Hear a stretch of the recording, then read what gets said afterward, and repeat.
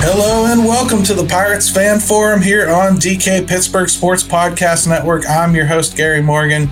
With me, as always, my good friend Jim Stam. How you doing, brother?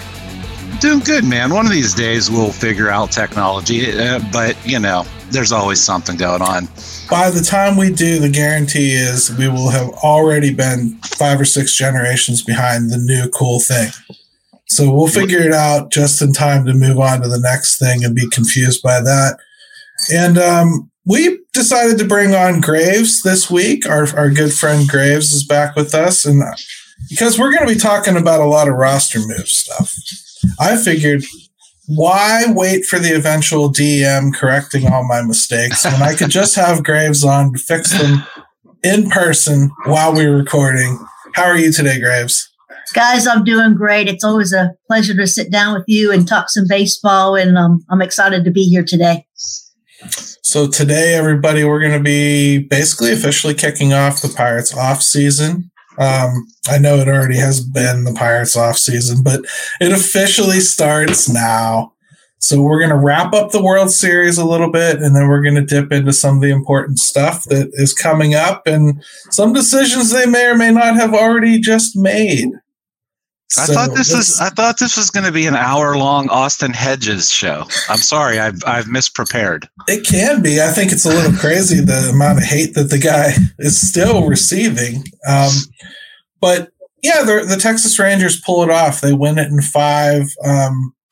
Won every game they played on the road the entire postseason, which is crazy. I was rooting for them because, like we said on the show a couple weeks ago, it was their first World Series. I always root for that. And seeing some of the reactions from the fans, it hit me right in the feels because I know I'm going to break down like a big blubbering baby when and if it happens. Heck, I broke down when Pedro had a single and they won a game against the Cardinals. So, I mean, I know where I'm headed. But what did you guys think of the series? It wasn't very well viewed, I'll say that. Yeah, ratings were kind of down. You know, baseball's so regional. I just think that unless you get one of like the big 5 markets to carry it, it's probably going to be like that. I could care less about that aspect of it.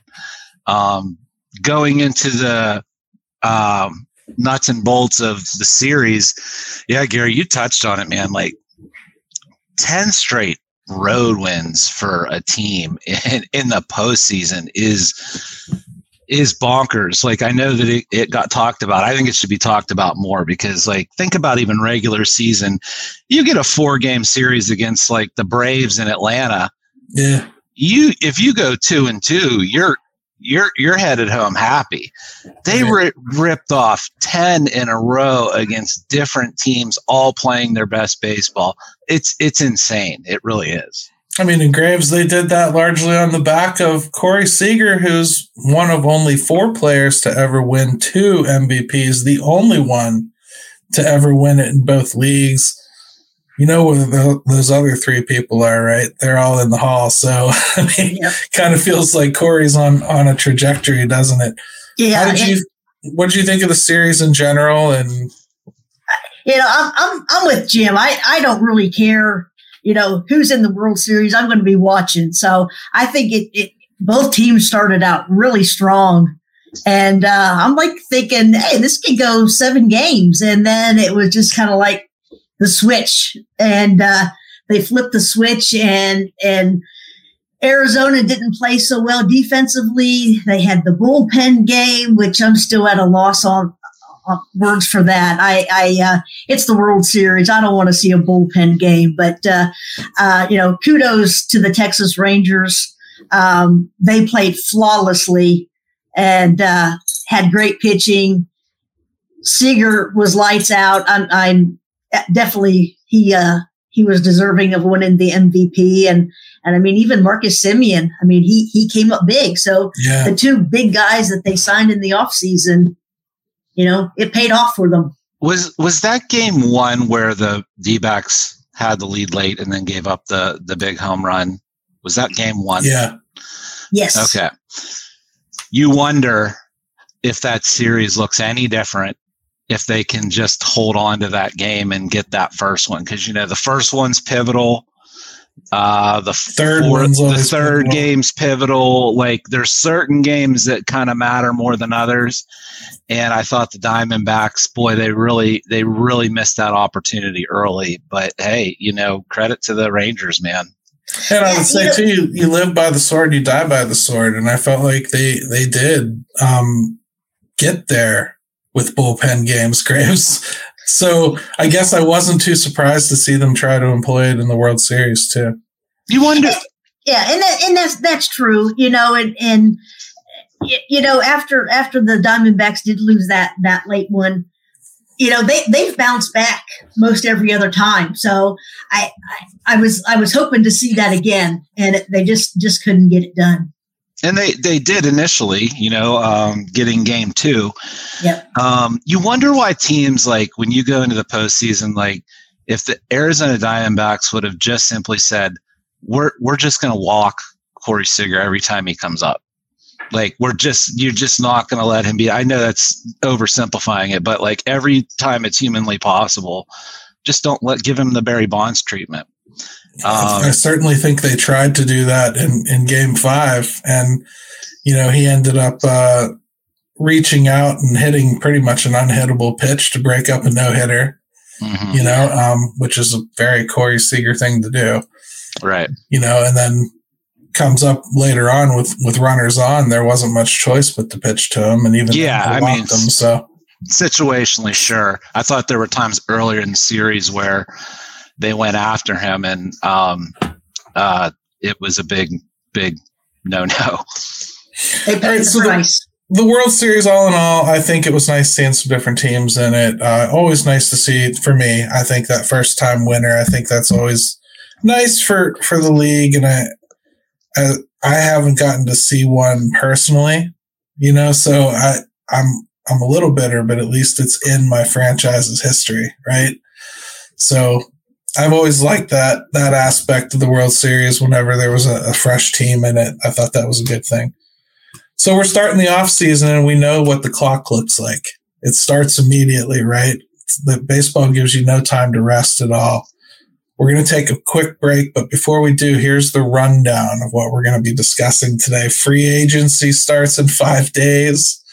Options, you have to pick them up or decline them within 5 days. 60-day remittals to the 40-man have to start within 5 days. And the non-tender deadline is November 17th. And the Pirates have already moved somebody we were going to talk about as an option. Tucupita Marcano has been claimed off waivers by the San Diego Padres. So essentially that trade now is Jack Sawinski and Michelle Milano. Yeah. Who's in AA. So there it is. I mean, I think you can claim the Jack Sawinski trade probably a win anyway.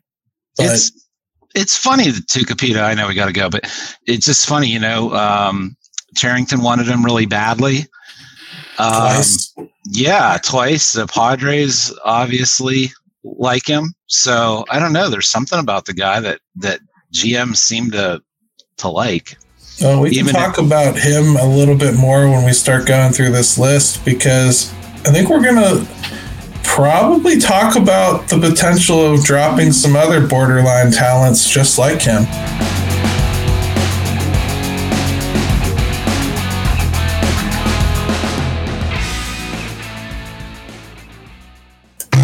At DK Pittsburgh Sports, we take pride in coverage that connects our city's fans to their favorite teams.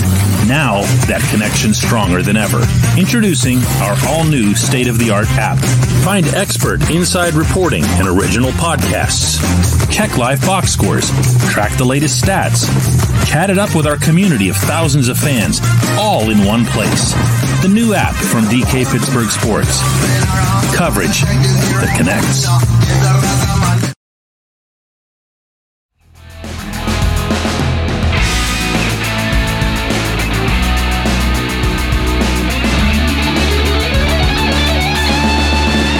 All right, and we're back to the Pirates Fan Forum here on DK Pittsburgh Sports Podcast Network. Graves and Jim with you as well, and we're going to dive into this as best we can. Jim, I started thinking about putting charts up and trying to get all fancy with this video recording, but the numbers are the numbers. We have far more audio listeners than we do video watchers. Yeah. So I think we need to keep this thing semi-friendly.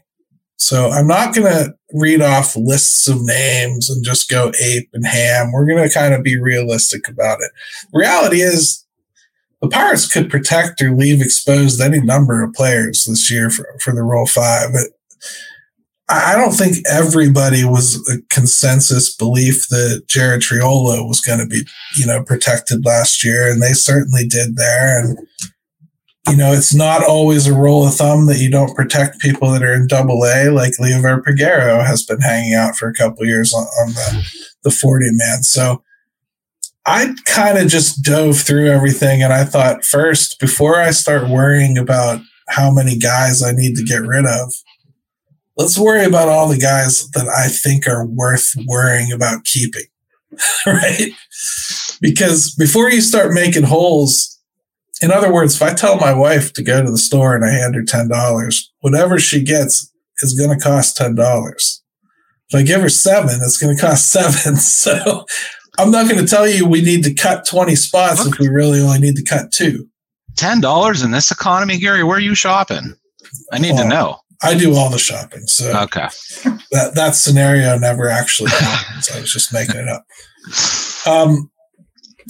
What's going to happen immediately here is the players are going to get added back onto the 40-man, and that comes from like the 60-man expirations. You have to put them back on the roster, and we know some of those coming up, Graves. We have JT Brubaker, Mike Burrows. Some of these you have to make 2 decisions on. You got to decide, I want to take them back off the 60-man and put them on my roster, and I want to tender them.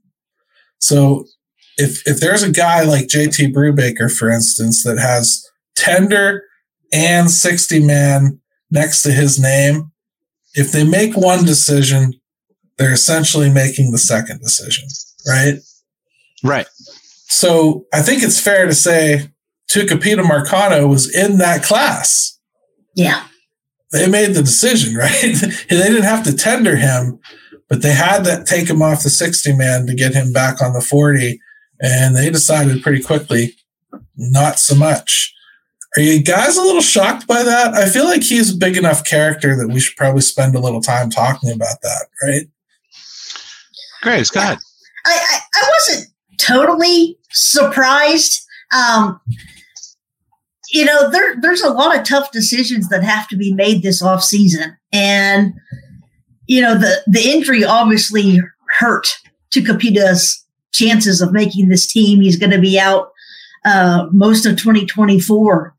And so I think it was almost, I won't say it was an easy decision to put him on waivers and to see him go, but I'm not surprised. I think there's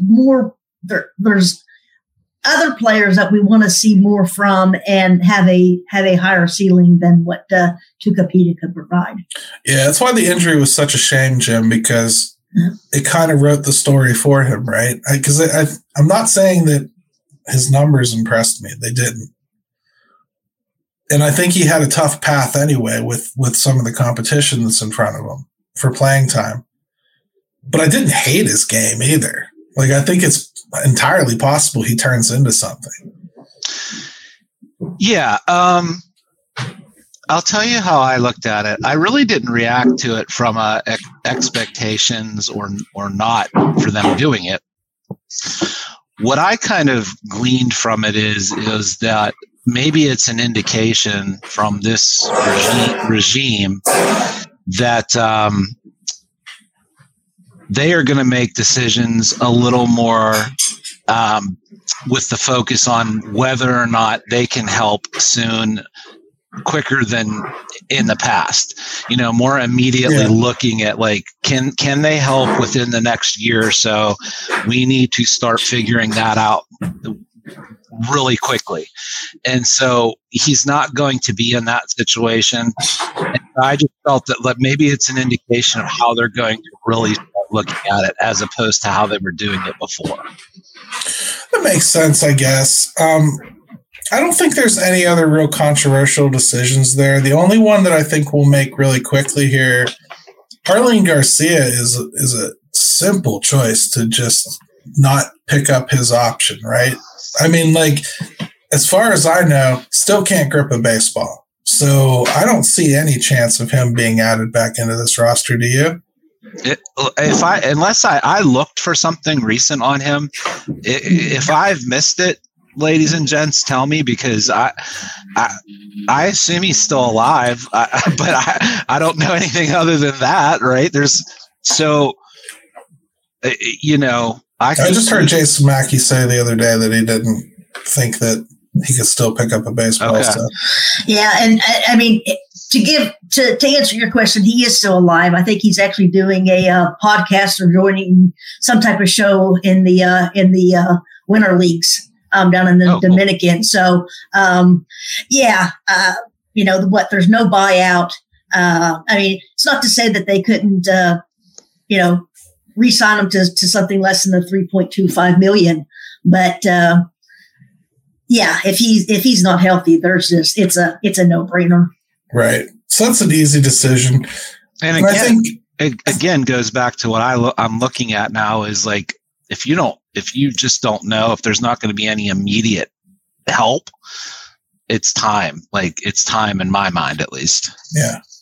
The other 60-man guy, Kutch, yeah, I mean, he's not really on the roster, so I'm not going to leave a spot for him. They'd be smart not to leave a spot for him too. Kind of make a decision with him. Wink, wink, nod, nod. You're going to get signed. Don't talk to anybody. We'll get it done. Yeah, there's no reason to use up the 40-man spot right now. Right. Him and Vince basically became free agents this morning. So right. They're free agents. That there's that 5-day window where they can only negotiate with the Pirates. But yeah, I think something's going to definitely get done with Kutch. It's just wait and see and not making anything too quickly. So that puts us around 44 as far on the 40-man. I think when you finish up all the math, and that obviously isn't where you want to be. A lot of things have to happen, but first things first. You have to make room for people that you want to protect on the 40-man from the Rule 5 draft. You do that first, and then you worry a little bit later about making room for free agents, and you worry about making room for trades and things like that down the road. You got to leave yourself a spot for Rule 5 guy you might want to get, although I don't think the Pirates should really be in the market this year. Right. That said, unless there's somebody like a Jose Hernandez again that you really think could legitimately help you, by all means. If you're sitting there and a guy falls into your lap that you've loved, I mean, then of course you make some kind of arrangement to do it. Right. So that's 4 spots. Now I looked through the people that I think they could find spots for, and I got to be honest. There's maybe 3 that I think have a good shot of being protected. None of them would I consider absolute lock, have to be protected guys. I don't think that we have the problem we all forecasted because they took care of most of it as we played out 2023. They ended up adding most of the guys that I think were going to be a concern in this category, really, as the season played out. So the list I'm left with for adding and protecting here is really Sung-Shae Cheng. I think he's probably the most important position player as far as protection goes. Braxton Ashcraft probably breaks a rule for me, being that he's really a double-A pitcher and hasn't pitched a whole lot, but he's got top-end crazy stuff, and he has gone through Tommy John, looks like his stuff is back. He's a really quality pitcher. I feel like he would probably get picked up and stashed in someone's bullpen if we didn't protect him. And then latecomer here, Jace Bowen for me. I'm still iffy on this one, but I've been significantly talked into it because he's had a good fall in the Arizona Fall League. That didn't mean anything for Blake Sable last year. But this is the same type of player. Can play a lot of different positions, one of them being first base, all of them being the outfield predominantly. Got a little bit of power. He's a guy that I could see. After that, guys, it gets a little bit light for me. I just don't see anybody else worth protecting. And the popular name that people like to throw at me is Jared Jones. He doesn't need protected this year, so no need for that discussion. Graves, anything I missed out of that crazy long diatribe? No, it really, Chang might be the closest thing to a lock that I see, but I actually noted the same three players that you did, and I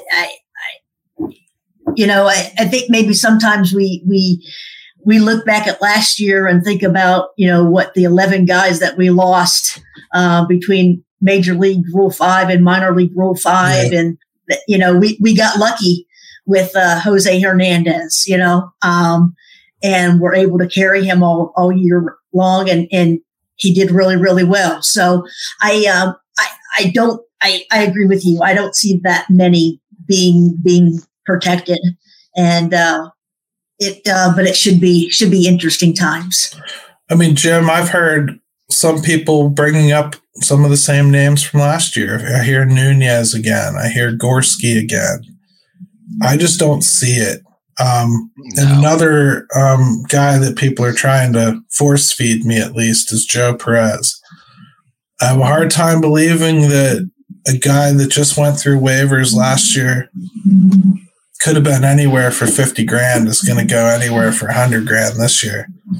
I just don't think so, man. Right. I mean, and here's what I would say: if the names you just listed with Nunez and the other ones, I just look at it like, look, if someone's going to take a chance and do that, I'm not going to weep over it if it happens. Even for me, Bowen is somebody that I'm on the fence about. I don't necessarily think he's a lock, but I can understand the line of thinking there. The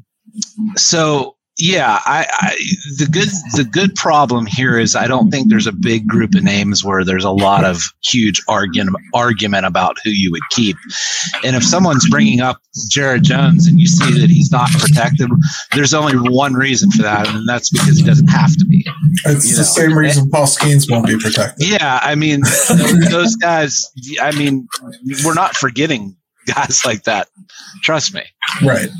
So you got to make room, right? That's 2-3 guys there we're kind of thinking of. So let's talk about adding or subtracting spaces. And one of the first ways to do that is to go through the tender list. And that's the people that, are due arbitration. And right now you're not deciding what they're getting paid. You're just kind of deciding whether you want to even pursue this with most of this list, again, with the Pirates, because we've been in this position. And they're pretty simple decisions. Mitch Keller, I think for $6 million, you're going to go ahead and do it. Hopefully we don't even get to this process. You just sign him. Right. David Bednar, really not a discussion. $4.7 million somewhere in there. You're going to absolutely take him to arbitration. Miguel Andujar, I don't know. I mean, I kind of called last year. I didn't see it happening. This year, no matter what they did with him, it's worth a discussion. I mean, try to sell me on tendering Miguel Andujar for $2.2 million. And if you do, what do you do with him? Graves, have a crack. Well, I think it goes back to what Jim has been saying too. I mean, the focus has shifted here to who can help us now. Miguel Andujar had a great 2023. There's no doubt about that. 100 RBIs between AA or AAA and Major League Baseball. I mean, that's something that should be noted. I mean, he had an incredible year. But knowing that McCutcheon's coming back most likely, I really don't see the fit. I non-tender him, you know, and if he goes elsewhere, then that's what it is. But he's not somebody that I'm going to, be sad with either way or happy about either way. He's just, I think he's more of a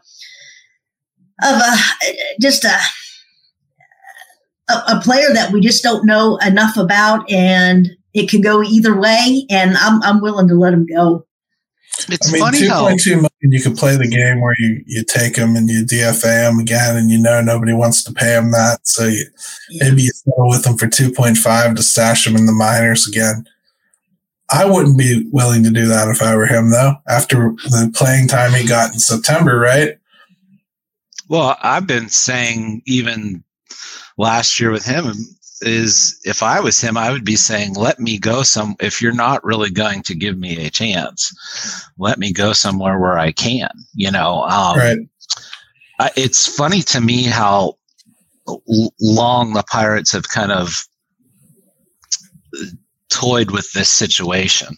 Speaking of letting people go off and pursue their life's work, the Pirates have also now moved on from Cody Bolton, Vinny Capra, and Rivas. We all knew Rivas was going to be gone. So right away, that tells you they are not afraid of replacing him at first base, which I did not think they would be. But that clears up 3 more spots right there. So our imaginary 44 is already sitting at 41. Was that Michael that gave us that information? Yeah. Yeah. Thank you, sir. Thank you. That was good. Those are definitely 3 names I had on my checklist. So Canyon tried to too. See? Oh, new moves, guys. You too, Canyon. So Miguel Andujar, I think it's a nuanced discussion. I don't think it's as simple as just let him go, but I also don't think this team is in a position to be trying desperately to make a fit for a guy who's a maybe. So I think there's some different ways that we can approach that. Connor Joe, I personally think is a no-brainer. Boy, Craig, my writing partner certainly doesn't think that. I mean, he seems to think like there's at least a good shot that they'll move on from him. I don't. I think he is that insurance policy at first base, Graves, that maybe I think you were thinking Rivas might be. Well, I mean, Rivas was never really in my plans. I actually like the idea of Connor Joe and Triolo playing there, along with bringing in a free agent to play there most of the time, while Triolo continues to learn the position. I think Rivas was okay for the time that we needed him last year. Now he's going to go get another opportunity. So, good for him. And, but no, he certainly wasn't a long-term answer. It surprises me, Craig, with Connor Joe. I just, I wasn't in love with him at the beginning of the year, but was really pretty productive. And I think that there's still a need for, someone that had 31 doubles and, 11 home runs and 450 at bats or whatever it was. His OPS was 760. I would think that even if he doesn't factor into that much playing time again, that there's a spot for someone that can provide some pop off the bench, if nothing else. And he's got some positional versatility. So I see him as, I don't say definite, but I'd be really surprised if they moved on from him. Well, look, you were right to be suspicious about Craig because he says Joe is his guy. Oh. He was in favor of non-tendering JT. So, see, I listened and didn't comprehend.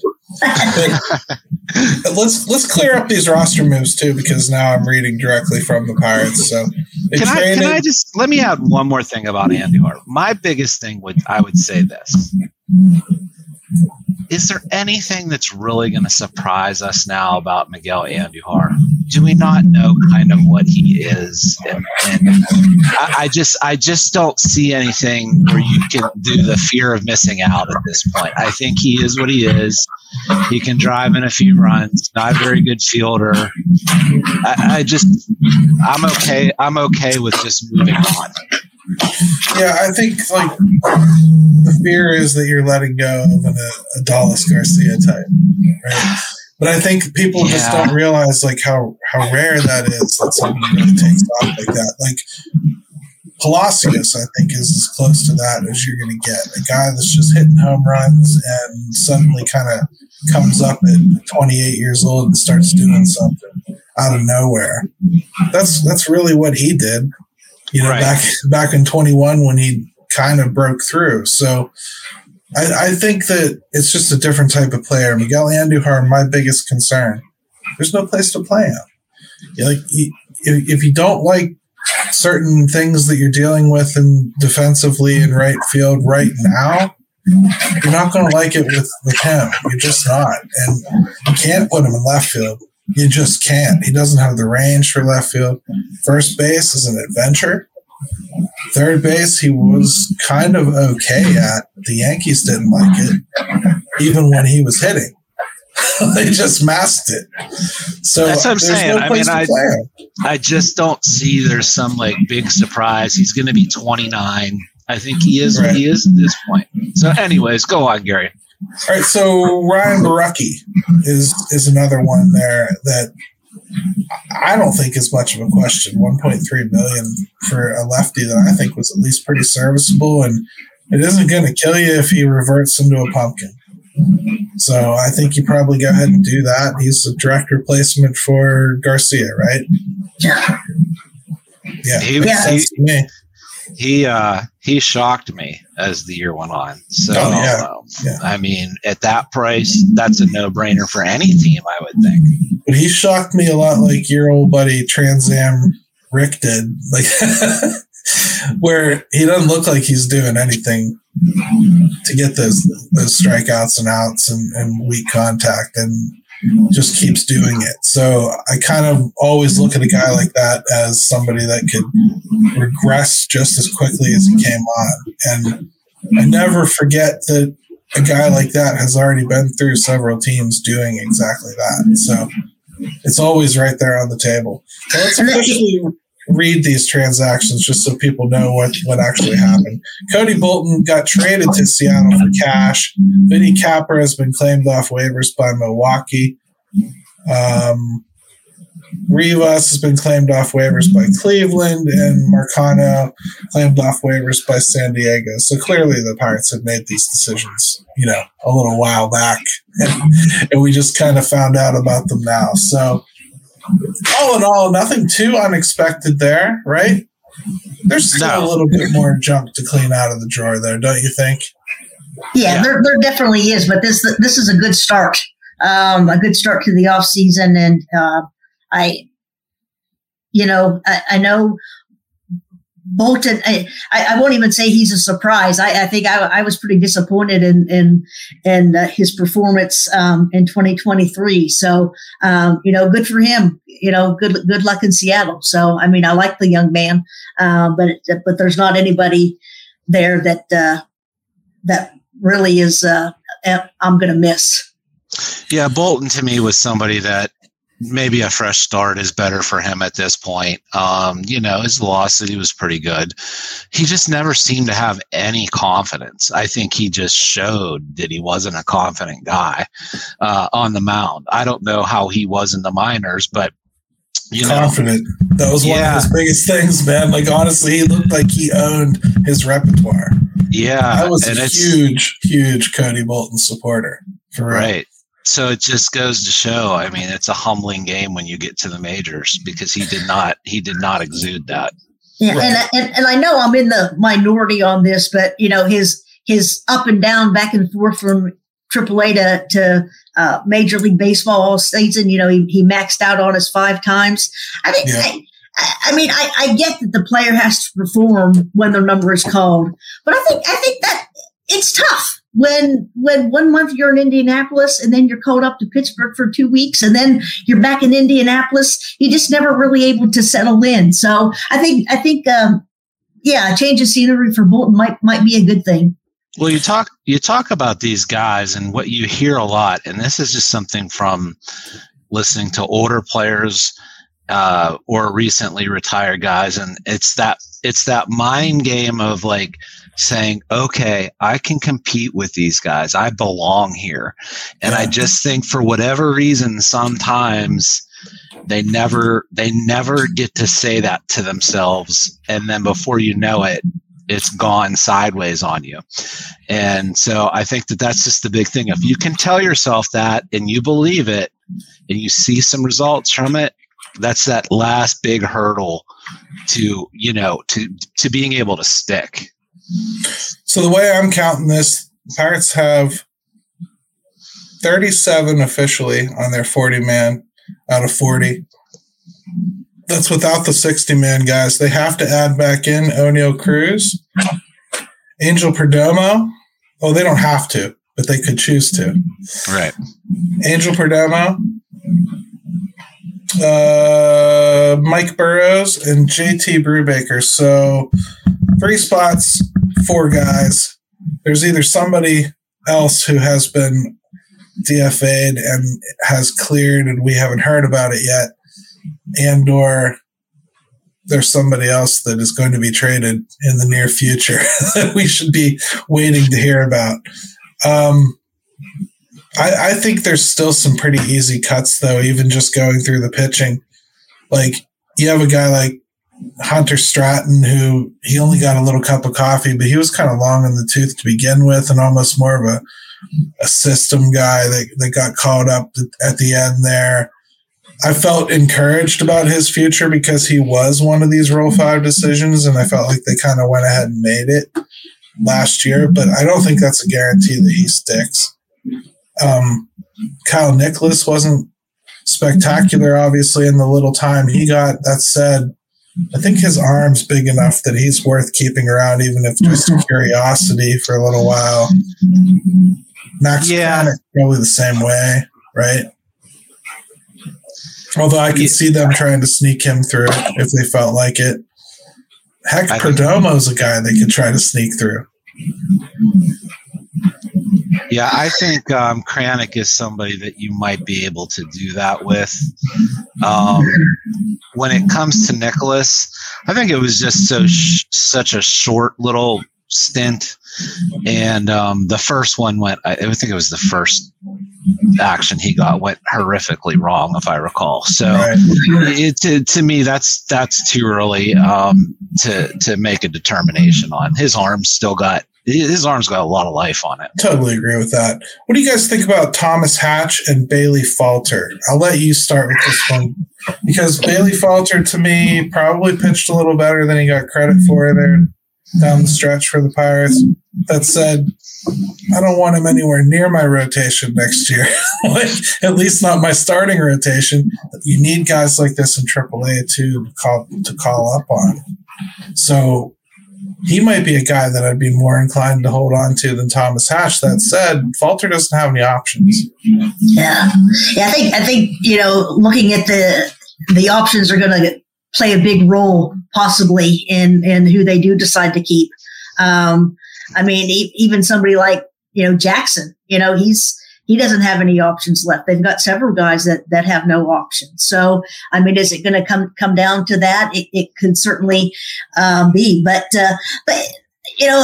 Bailey Falter did do well enough that I would keep him around. Like you said, we need pitching. And he did well enough. I guess my question is just to what end? Like, let's say you keep him around and then come spring he does well. I don't know that you're going to have left a spot for him. Like, no matter what. Like, I don't think there's a world where Bailey Falter could do anything to convince the Pirates that he's in the opening day rotation.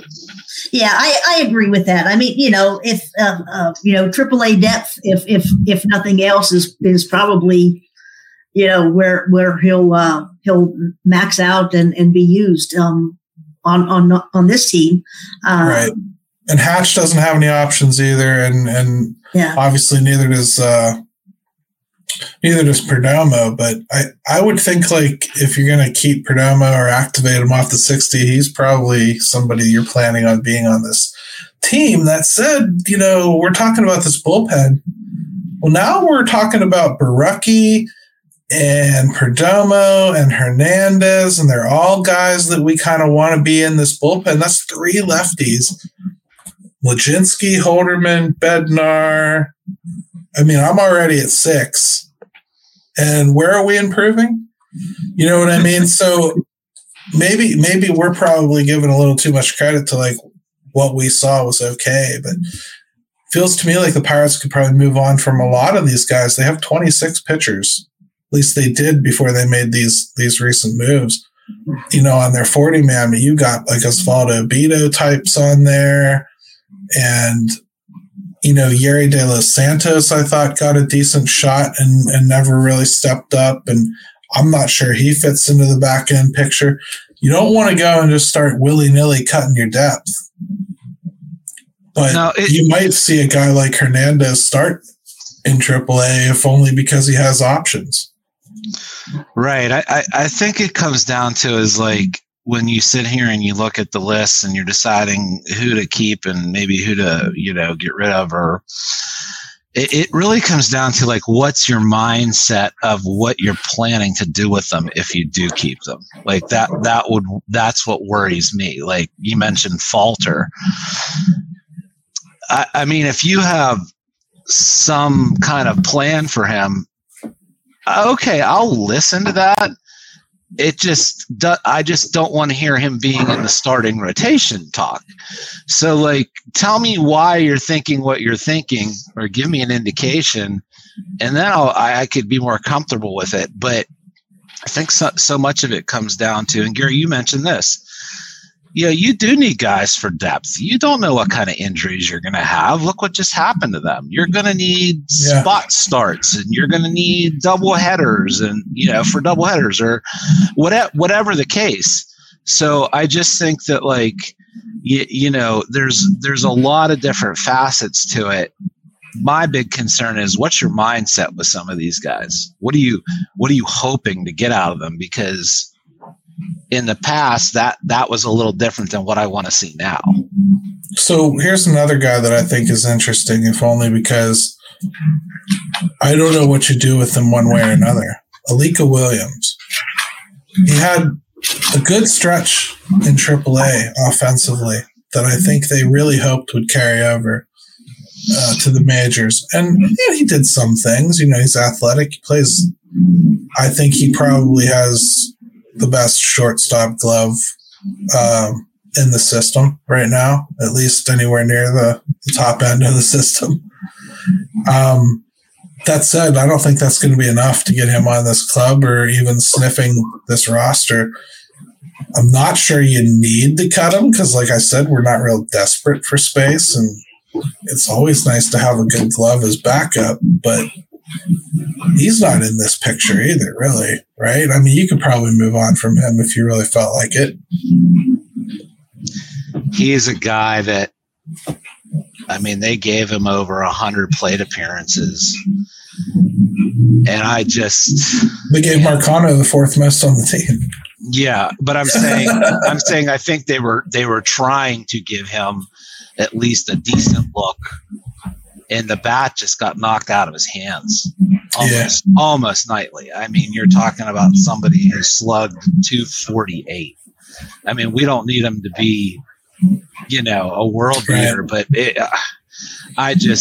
God bless him. I just think that that's a perfect example of a guy that once you get to the majors and you start facing power pitching, it can start looking a little ugly for some guys that are a little slight.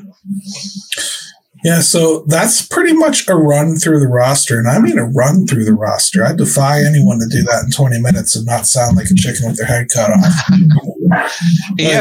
and we dealt with breaking news. Breaking news as well, yeah. But I mean, I look at the Rule 5 protection list, and I look at the current roster and some of the discussions we just had about, like, some delicate, maybe we want to keep some more depth type options. You're going to have to make some real decisions on that. Like, how likely is it that somebody like Cheng is going to get picked up? And could he stick on a roster all year? I don't know. Jace Bowen, I'm not sure. I mean, I think if San Francisco was truly in it, I'm not sure Blake Sable does, to be honest. I mean, like, even though he performed okay for a Rule 5, he was still like a below average player. Like, let's not act like we lost, like, you know, Lou Gehrig or something to the Reds and ultimately San Francisco. But Braxton Ashcraft's the one that scares me as far as getting away. I agree with you. I think if you're going to be cautious anywhere, you do it with arms and let the other chips fall where they may. I do think Cheng has a chance to be special. He's got some special in him. And I'm afraid to let that go just because of what it could turn into. That said, I look at the gauntlet he's got to run over to get playing time on this team. Not only just who's here right now, but you got Termar thrown into that mix for playing middle infield. And you got, you know, some pretty impact bats trying to make their way through as well, which don't think he's going to be a power guy ever. So that said, his bat is threatening. Ugh. It's going to be a crazy offseason, and that's a quick overview of it, everything. Well, and trades should play a big part in this. I would hope that it does, because we keep hearing that word. We've even heard it from Sherrington. So we'll see. Yep. Let's take another quick break. When we come back, let's talk a little bit more about some of the rule changes that Rob Manfred seems to want to bring to baseball and how they contradict what's actually going on in the game.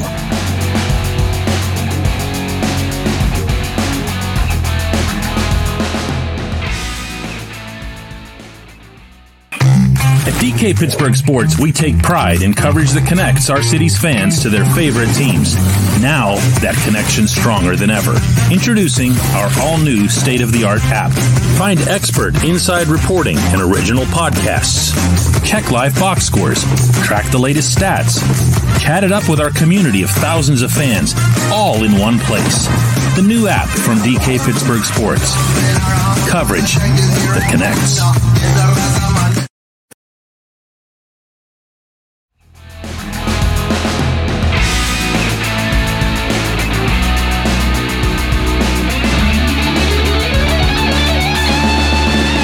All right, we're back to the Pirates Fan Forum here on DK Pittsburgh Sports Podcast Network. Gary, Graves, Jim, and we just got done talking about the roster like crazy. We need some lighthearted stuff. Let's talk a little bit about some of the comments Rob Manfred made about the potential rule changes that could be coming to the game, because Robbie, well, he did everything in his power to increase the offensive output that Major League Baseball is producing by, banning / slowing down the shift, really, and putting in a pitch clock, which I think he felt would ultimately change the rhythm of pitchers and get more offense going. And the bases are bigger, so there's more stealing. All that stuff is supposed to be the case. Do all that, and then out of the other side of your mouth, you complain that starting pitchers aren't stars anymore. Well, I don't think Robbie's rules have anything to do with that. I think analytics wonks have everything to do with that. The third time through is a mustard bomb, to be honest, for a lot of pitchers. It's bad. Until you can get to a point where that is disproven. I don't think we're talking about guys having, wussy arms or, being afraid to throw too much. I think we have analytics departments telling managers, don't have this guy face them 3 times. Look what happens. How can Rob fix that, Jim? Yeah, it comes down to teams just find a way to get around what you put in place, right, to still accomplish what they want to do. And I saw the statistic is because they reduced the number of pitchers by 1, and it barely changed anything as far as how many number of innings pitched starters were going. So all it's going to do is create 2 Cody Boltons per team instead of 1.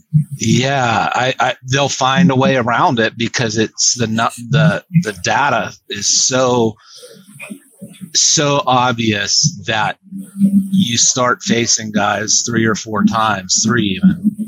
You're not as effective. It's so obvious you could sway Jim Leland into his gut being wrong. Yeah, you could take the most hardcore baseball guys, unless you're talking elite pitchers. You're not going to let them face those lineups a 3rd time. So, well, Graves, what do you think? Because he's talking to you. You said earlier, you didn't appreciate seeing that bullpen game in the World Series. Well, that's exactly what he's talking about. He's right. I identify with him as a fan. Watching it. How do you fix it? Well, you certainly don't. I don't see how reducing the number to 12 is going to help anything. I think we're looking at the right hand, talking to the left hand here. It's a matter of, we hear all the time, velocity, velocity, velocity. How hard was he throwing? Oh no, this guy lost velocity. He's broken. And to me, it's going max effort all the time is not the same as pitching. You're just trying to outdo the hitter. And to me, pitching is more along the lines of Greg Maddux and painting the corners and outsmarting the opponent and taking a little bit off, but knowing that you've got that 98-mile-an-hour fastball in your back pocket if you need it, instead of throwing 98 every single time. And the way we're developing pitchers now, like you said, not going 3 times through the lineup, not facing them 3 times. We're not. We're not developing the guys the same way. Not because they're less talented, but it's like you said, the numbers are showing otherwise. And I don't know how reducing it to 12, benefits somebody like Jose Hernandez. How are the Pirates going to keep? Obviously he did very well, sure. This past year. But if we had 12 coming into this year, would he even be an option for us to pick up and to draft? Because, we've got 12 guys. We can't really afford to have a Rule 5 guy carried on the roster all year. And I also see the same thing with Cody Bolton happening again. He's up and down and up and down and up and down. How many other pitchers are we going to see in that same situation? Because now we need a fresh arm. Jim, I could see them doing something like having a permanent pitching taxi squad, instead of the option game, and you can kind of rotate fresh arms in that way, almost like the NHL does the bench, where you got guys that just sit up in the press box, and you call them out whenever you just need fresh legs, in the middle of a back-to-back or something along those lines. But that's not going to address his problem there. No, I just don't think there is one. You mean a solution or a problem? Okay. I don't think there's a solution. Yeah. Look, I've said this about hitting for a while now in baseball. I think teams have figured out that it's harder to find the well-rounded guys, right? So you can teach brute force.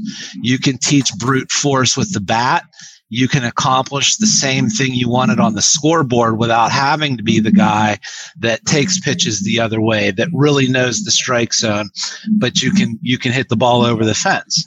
So to me, it's kind of like, it's a lazier version of baseball in the sense that they figured out that they can get that stuff a different way. Well, I think we're seeing that now on the pitching side as well, which is, it's hard to find those Max Scherzers of the world and those Strasburgs of the world.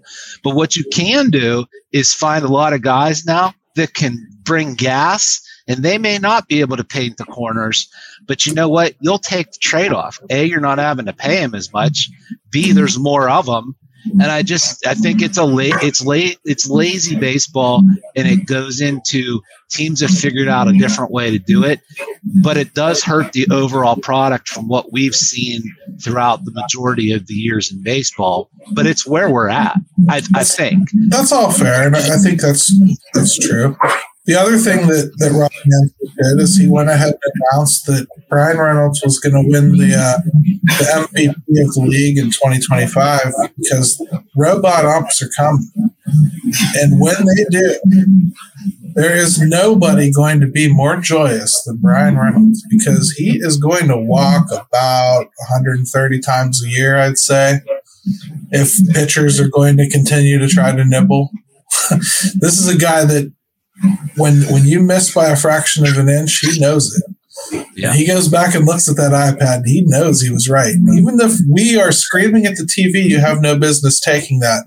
Well, come 2025, he's going to be able to take that. In fact, you're going to want him to be able to take that, right? Yeah. The whole game's gonna actually, I think, regress from that because hitters are just too good. It actually amazes me what hitters, what their eye is like sometimes, you know. And I think what's kind of funny is like side to side on the plate, I think you can be a really good judge of that. They know when it misses like that much under the zone. And like umpires aren't even getting that, and they're just sitting there watching it from behind the plate. And yet they know as hitters, maybe the hitters should be umpires. I don't know. Maybe I don't know where I'm going with this. I'm just saying, like, it's so amazing that you can know that it misses like that. It's incredible. It really is. It's going to change the game when it happens, and it sounded just from his comments as though that's on the cusp of happening. So, Graves, here's my hot take. The Pirates are smarter than everyone else, and that's why they're holding on to Henry Davis as a catcher, because come 2025, it won't matter whether you can frame or not. Can you block balls? Can you throw runners out? That's about all you're going to need to do back there.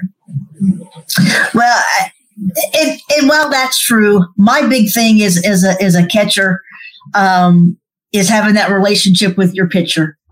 You know, that was Andy is well ahead of Henry Davis in that regard. You know, he had that one slip up with Oviedo late in the year where he went out there and was joking around with it, and Oviedo had some comments after the game. You know, he needs to be be focused. So I want to see Henry improve in that regard just almost as much as blocking balls. I think that's just a huge part of it, being able to get the most out of your pitcher and not so much worried about your own stats.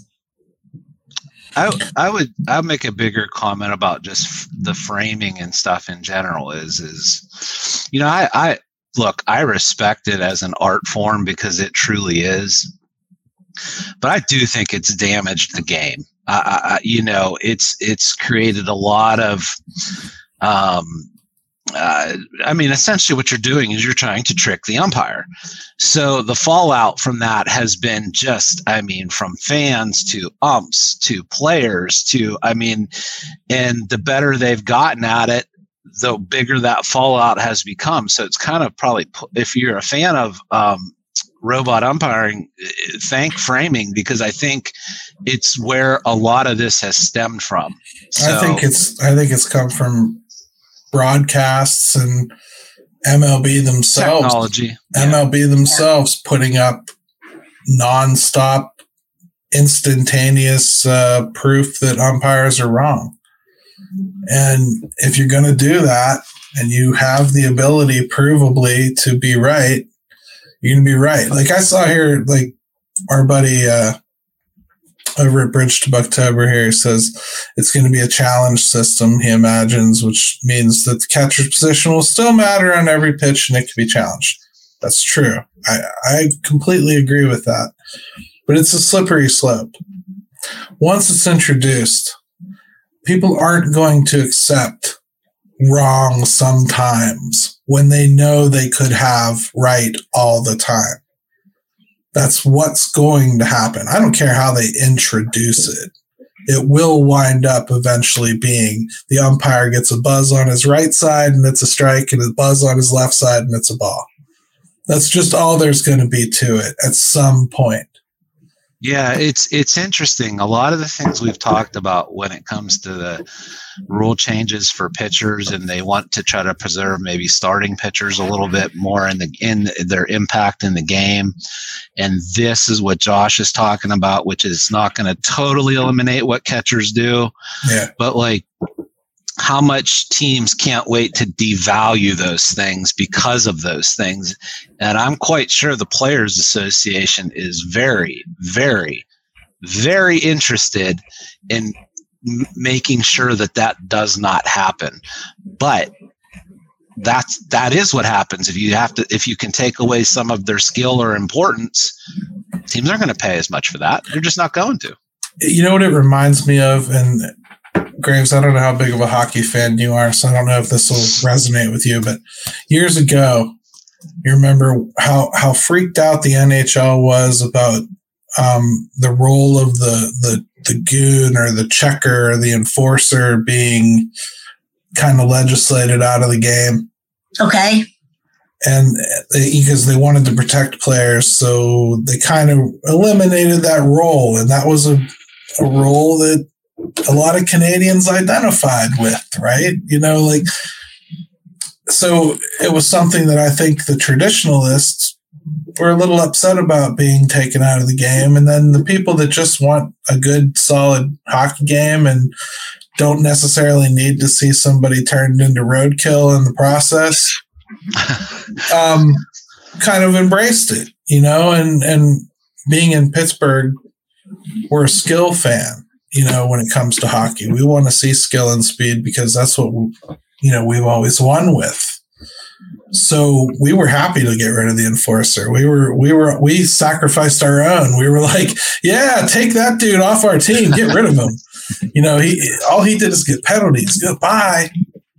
But other teams, not so much. That was their identity. Right. Well, it was a way for other teams. Got the same situation going, right? You got an entire field of players that exist because they're good at something that you're going to take away from them. Yeah, I mean, you could put this in NFL terms. How for how many years did you have those like head hunting safeties, and they were just detonating everybody that came across the middle? So I think you see this in every sport. Like, would Devin Hester be a star today? Yeah. No. Because they've taken the return game out of football. Oh, the return game. I thought you meant as a receiver because he got blown up. I'm just saying, would Devin Hester be a star today as a punt returner? No. They've legislated it out of the game. Yeah. You know, and, not everybody gets Percy Harvin punting to them. I admit I'm old school. I'm not looking forward to the robo umps. You know, I get it, I guess. But, I'm not either. I'll just embrace it like everything else. Yeah, but what question I have, Josh was saying it's going to be a challenge system. But the last I had heard, and maybe this has changed, wasn't it like 2 challenges a game is all that you're allowed? Yeah. So, I don't, I guess that's whatever, but that doesn't. You wait for something really egregious, right? Yeah. Now, when you're in major leagues, you could exhaust that in the first inning. Right. Absolutely. You know you could. And so I guess what I'm saying is, yes, Josh says there's no limit if you keep getting it right. Right. But we know what they would do, right? So you'd be out of them by the second or third inning anyway. Yeah. And it slows the game that they've just tried so desperately to speed up. You know, let's say it does happen 15 times and you're right 15 times, and the other team does it 15 times and they're right 15 times. We've watched these pitchers. We know what we're talking about. And we're going to create what we've created in the NFL, which is you can't even celebrate until you've waited to make sure all the rollings have been. I mean, like last night, last pitch of that ball game, curveball, top of the zone. It was a strike, probably. I've seen that called a ball. I wouldn't have freaked out if it was called a ball. Right. But it's a strike. Instantaneously, the umpire says strike. There's no argument. That's a strikeout. We know that's a strikeout. What would that moment be if there's a challenge system? Challenge. It's close, right? It's a challenge. Right. I got a challenge left. I've been keeping it in my pocket. That's how the World Series is going to end every friggin' year. Yeah.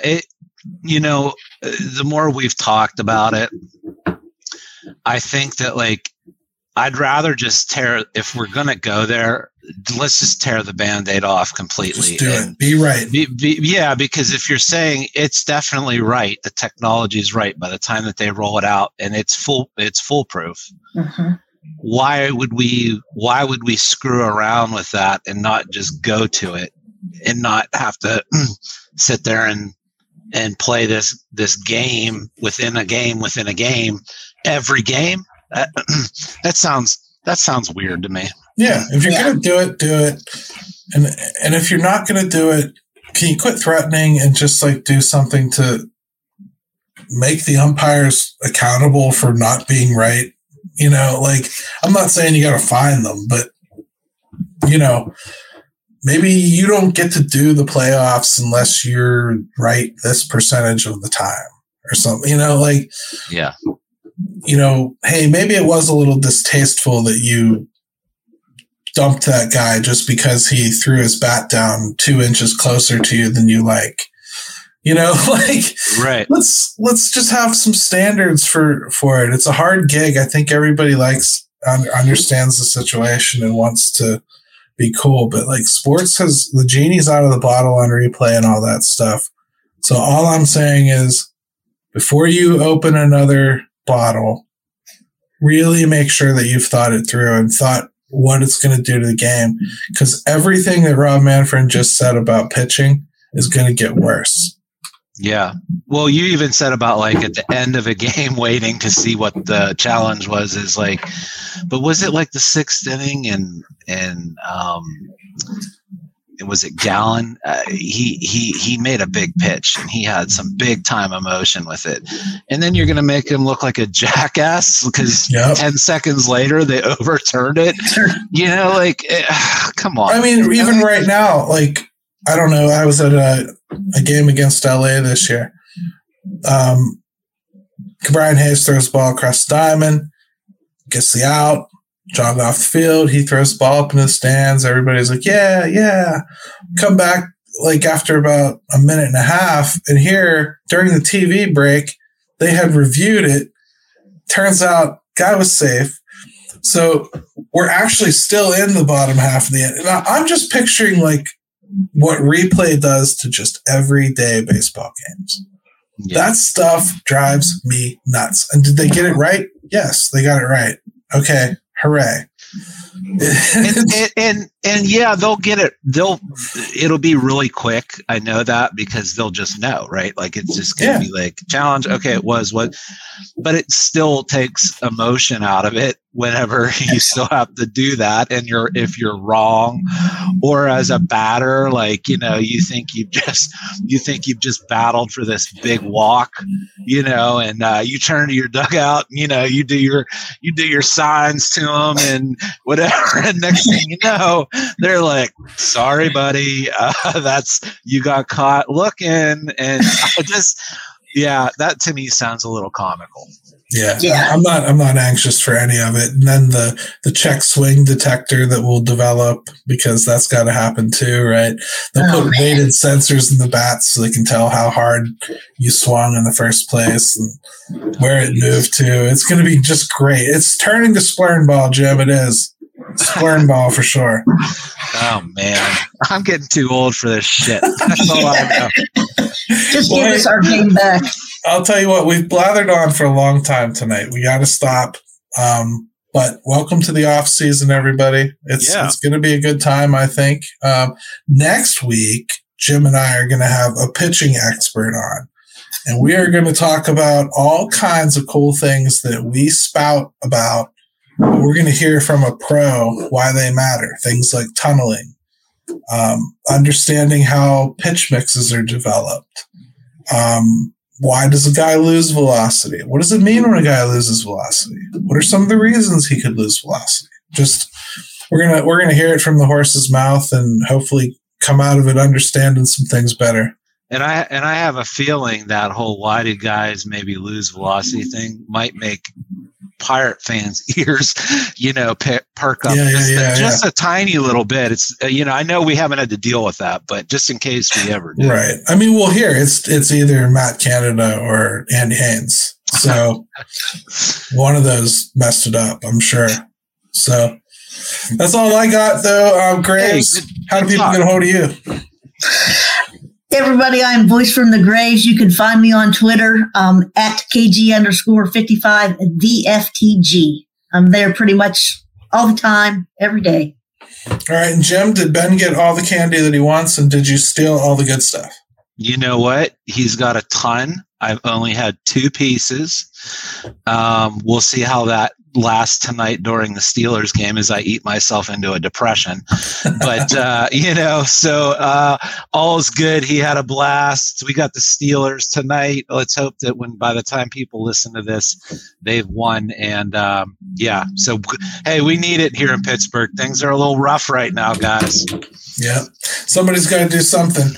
All right, everybody, I'm going to say it for us here on video, Let's Go Bucks, and then I'm going to toss it off to my buddy Ben, who's filled to the brim with candy because his father is not doing the right thing and eating all of it. That's what fathers are supposed to do. So, Ben, go ahead and glurg out Let's Go Bucks as best you can. Let's go Bucks!